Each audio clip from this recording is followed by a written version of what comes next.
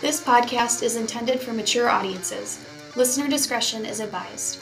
We understand many of our listeners may not agree with all of our viewpoints. However, we hope you can bear with us in order to hear unadulterated true crime cases. We are not licensed therapists, nor are we able to give legal advice by any means. Our show notes will provide all of our source material included for each episode. Now let's get weird.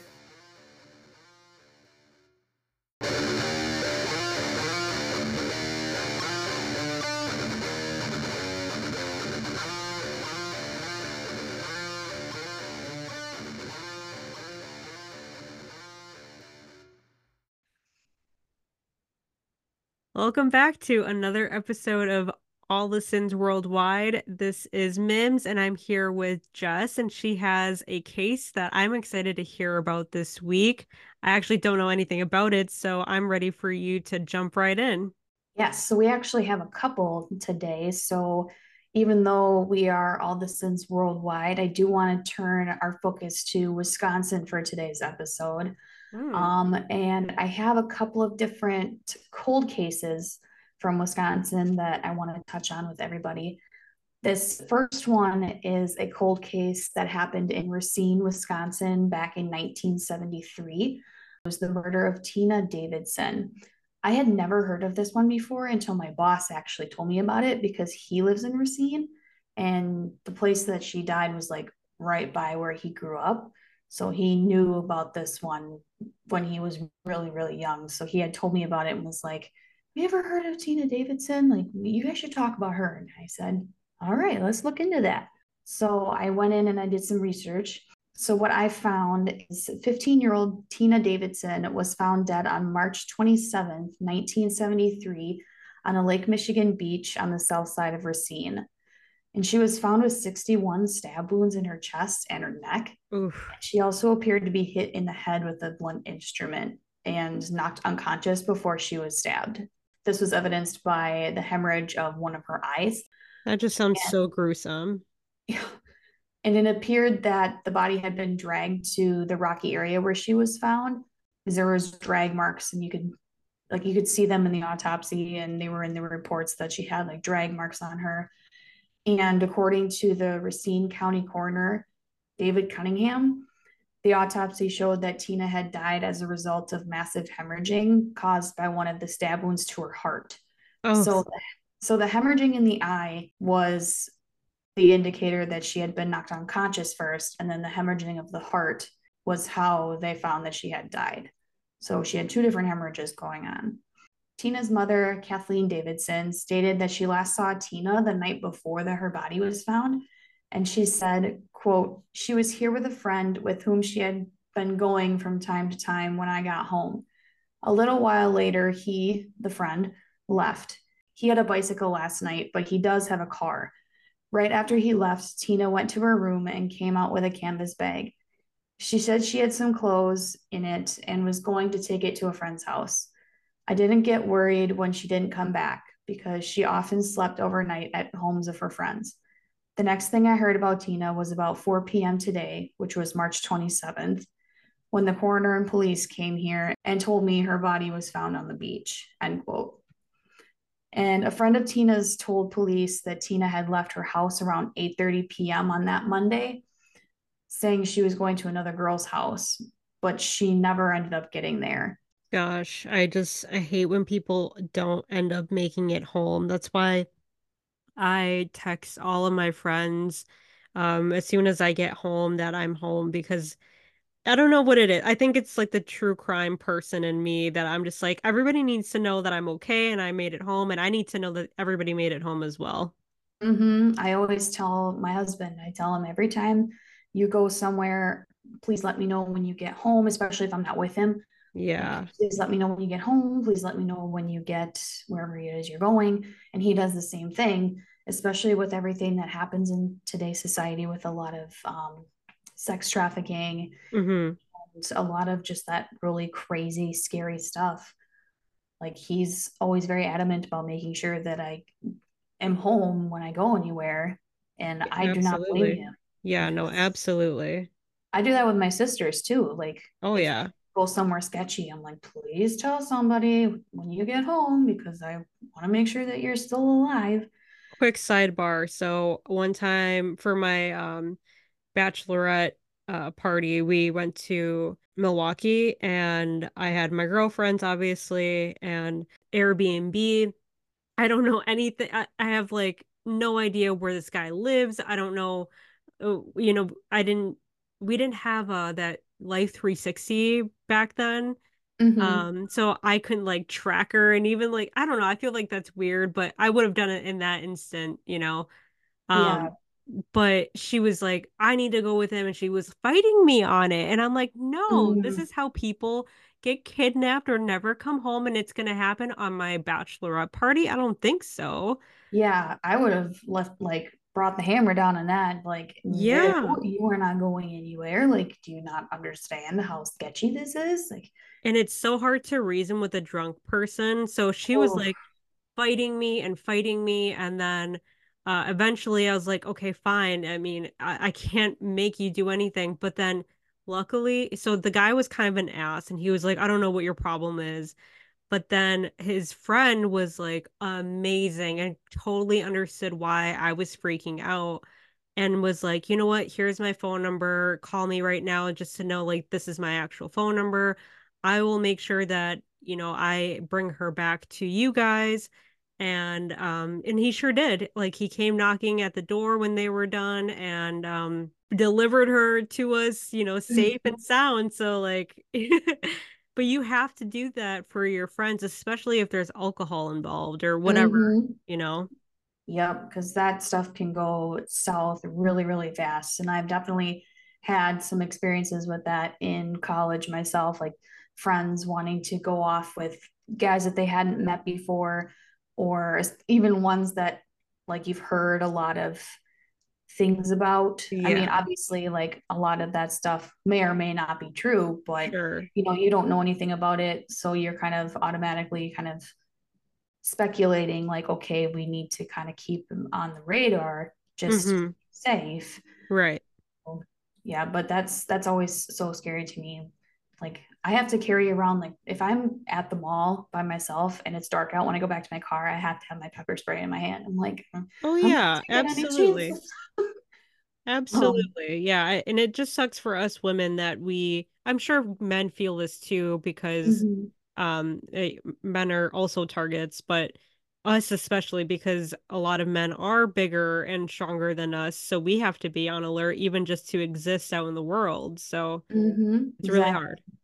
And a big thing with Tina as well when she was growing up is she was known to use hitchhiking as her main form Mm. of transportation, which is Oh no. another big no-no. It's very dangerous, and I think it's actually illegal in Wisconsin, isn't it? I don't know, but that sounds correct. It should be because that's like an accident waiting to happen, or like A bad situation, yeah. mhm, exactly. So when I was doing research on this case, there was actually very few articles written about it, and there were many rumors about what happened. And because of this, a Facebook group was created by a woman who lived right by where Tina was found, as well as a friend of hers from New York. So there was a neighbor, and then she had a friend from New York that created this Facebook page together in hopes that people would come forward and share any kind of information or memories that they have Mhm. about Tina in the case to bring them closer to finding closure with everything. And these ladies had spoken to Tina's friends, people who quote unquote claimed to be her friends, the cold case detective. They searched all over Wisconsin as well as Memphis, Tennessee. Not entirely sure why they searched Memphis. Yeah. They read everything on Facebook and crime threads about Tina and even checked out cults to find more information on her murder because apparently there was a lot of rumors about it being some kind of ritualistic sacrifice thing or something to do with the occult. So there was a lot of, it took a big left turn with a lot of speculation and rumors about what had happened. Well, two things on that. I'm glad that they were diligent and like they were knocking on all the doors and not just like being they're widespread in their search. So I really like that. And second of Mhm. all, hitchhiking is banned here. So you were correct. Oh, it is. Okay. That's what Yeah. I thought because I knew it was banned or illegal in some places. I just wasn't sure if Wisconsin was one of them. And I'm Yes. glad that it is because hitchhiking makes me incredibly nervous. Absolutely. I would never do it myself. Heck no. No way. I'd be like, I'd rather walk. Same. Um, and one of the ladies who created this Facebook group had said, quote, "We did this because Tina was a human being. We knew Tina had issues and was very sad. Tina was young, beautiful, and a talented artist at such a young age. But it saddened us to know the police we feel screwed up and just didn't care. She just became another cold case, put in a box of papers, put on a shelf in a dusty, dark room. No, we just couldn't let that happen." End quote. In the end, they felt that the police didn't really do shit or they didn't do enough. And they're like, well, if you're not going to do something to try to figure out what's going on with this case, I'm going to do something. So then the two of them got together and created that Facebook page. You can continue to follow them and their efforts to find out the truth and spread awareness of this case by following the public Facebook group, The Murder of Tina Davidson. So if you go on Facebook and you search that, you can join that public Facebook group, and they have a bunch of different posts about um, potential evidence that they had found, conversations that they had with neighbors, friends, anybody that might have any kind of information about the case. There's some people have shared memories about Tina in there and experiences they've had with her that when they've known her in life. So if you want to check out more about that case, that Facebook group is public and it is open. So cold case number 2 I have is the case of Betty Rolfe, and she's actually from Appleton. And this one was from 1988. So the morning of November 6th, 60-year-old Betty Rolfe walked the 10 blocks to her job at a banquet hall, but she never got there. And she was ended up reported missing the next day. So it started to get traction very quickly. And after the report was filed, a police officer walking the route Betty took to work found her body under an overpass, and it was actually wedged behind a concrete abutment. I believe that's how you say that, which is like a structure at the end of a bridge Okay. that helps support the bridge itself, kind of like an end pillar. Okay. She was like wedged behind that, is where her body was found. Wow. And she had been beaten and sexually assaulted, and her death ultimately being caused by asphyxiation. No arrests have ever been made in this case, and it's a pretty dormant case, and it's been that way for years. But the Outagamie County Sheriff's Department hasn't given up on finding Betty's killer, and this was all the way from 1988. So just knowing that that sheriff's department has not given up on this case, like it gives me a sense of hope knowing that even though with the case of Tina Davidson, the police didn't really do a whole lot, that these guys for Betty Rolfe's case are actually doing what they need to do to try to figure this out. Yeah, and I think that just goes down to different departments, their motivation, and at times resources as well. Mm-hmm. And what's hard about these cases, at least for me, is the fact that they hit so close to home. Like Oh it's yeah, like absolutely. literally with, being in Wisconsin and then like with Betty Rolfe's being in Appleton, and that's so close to where I grew up. That's like, oh my gosh, that happened right where I lived. Right, because it's like it happens here. It's not just like a thing that happens in Los Angeles or New York or somewhere big. It happens anywhere because people are Yeah, people. exactly. It could be super tiny towns, it could be massive cities. I mean, look at all of Ed Gein's crimes. Like that was in Plainfield, and that's a super, super tiny town in Wisconsin. Right, So it's not always the giant cities that this happens. right. Investigators had developed a DNA profile from evidence left at that crime scene. So they have a profile of all of her DNA, but they had not had any hits with a list of known offenders in the combined DNA index system or the CODIS. And the DNA profile did eliminate virtually everybody that Betty ever knew or was connected to. So the person who had killed her is most likely a complete stranger. So at least they got that kind of narrowed down. But with the results being somebody that she didn't know or a total stranger versus somebody she did know, that makes the pool of suspects so much bigger. And it could make it a lot harder for them to find out who had killed her. But at the same time, it's like, this is what is going to make us try even harder. There's so many people because it could be somebody from out of state, could be out of town, could be a different country for all they know. So they have a lot more ground to cover. For sure. Yeah, it's almost like, do you want it to be somebody that's in the area, or would you rather it not be somebody from the area? It's like bad all the way around. Right? It's like nothing is gonna be good here. No. And two of Betty's children had been hopeful that the renewed investigation would lead to the identity of their mother's killer, but the passage of time had been working against investigators, and time had really prevented them from talking to people or potential witnesses that were interviewed decades ago, since they may have passed away or might have deteriorating memories now. They very well could be um, in their very old age. They could be suffering from Alzheimer's. They could be suffering from dementia. They could have moved away. They could have passed away. I mean, with the amount of people that were there at the time, they're starting to run out of people now that the years have gone by. And one of Betty's children had said, quote, "I just feel like we're never going to have closure in this. We think about this all the time. We don't have any answers," end quote.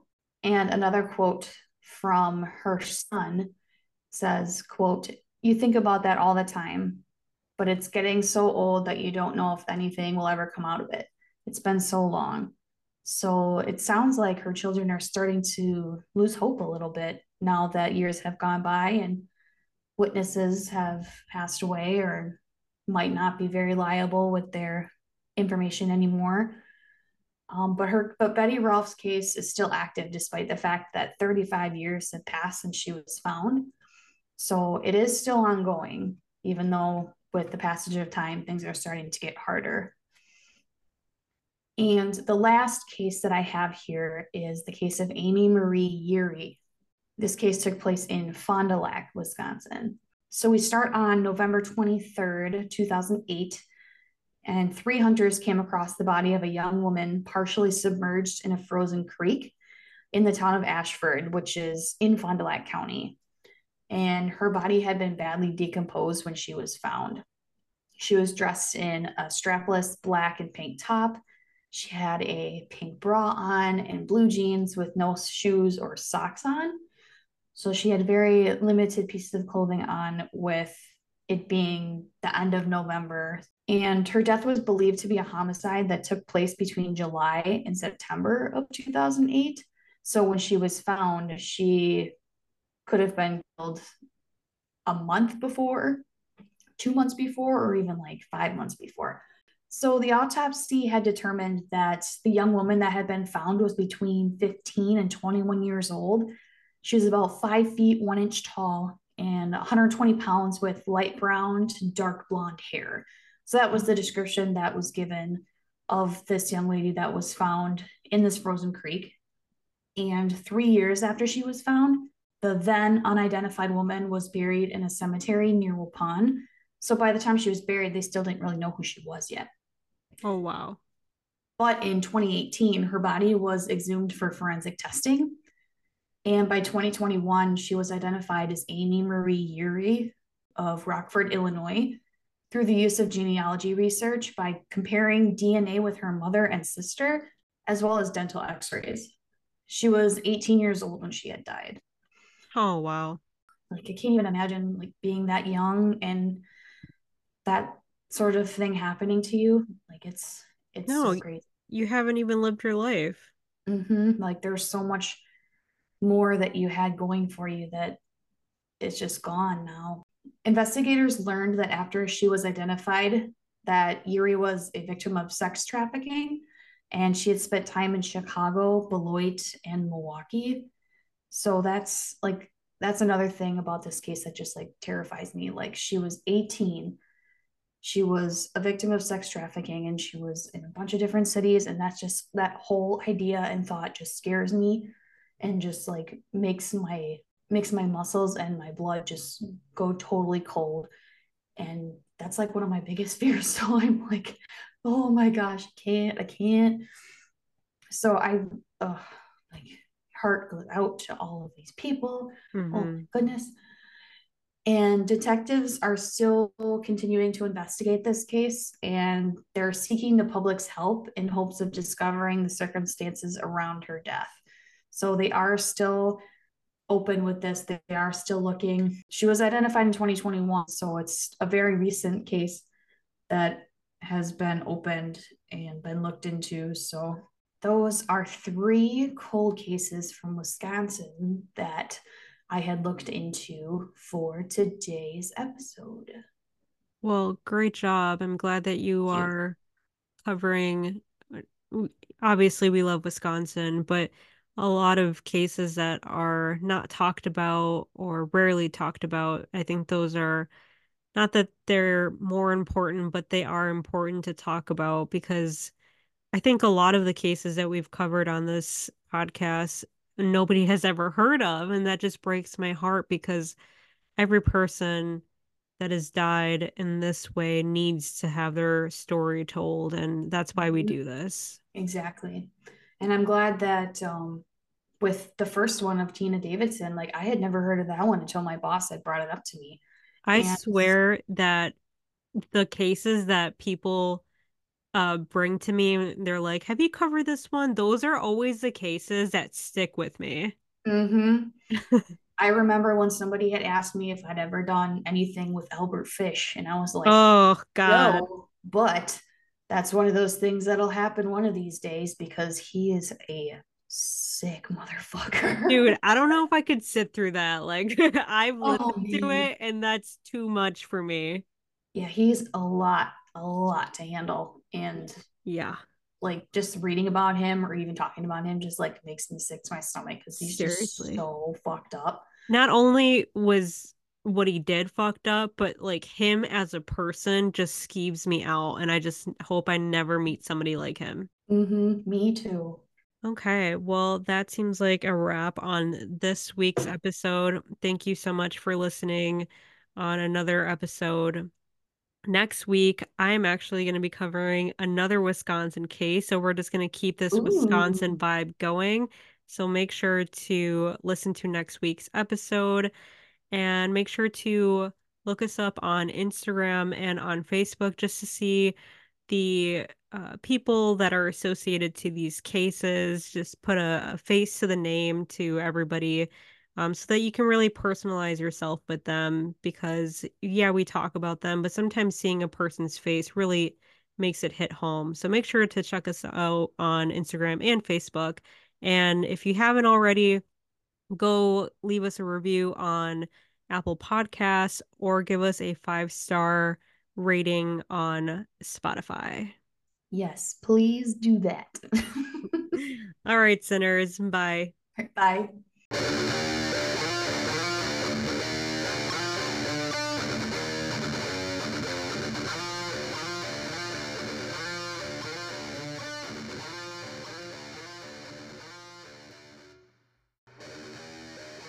All the Sins Worldwide was written, recorded, edited, and produced by our co-hosts and creators, Jess and Mims. We truly want to thank our listeners, collaborators, friends, and family that continuously support us and for all the love we receive. If you enjoy our show, please give us a glowing review and rating on Apple Podcasts and Spotify. Also, follow us on Facebook and Instagram to see what we're up to. And email us your sinner tales at allthesinsworldwide@gmail.com. Episodes of All the Sins Worldwide are available wherever you listen to podcasts, so make sure to subscribe and like us on your favorite streaming platform.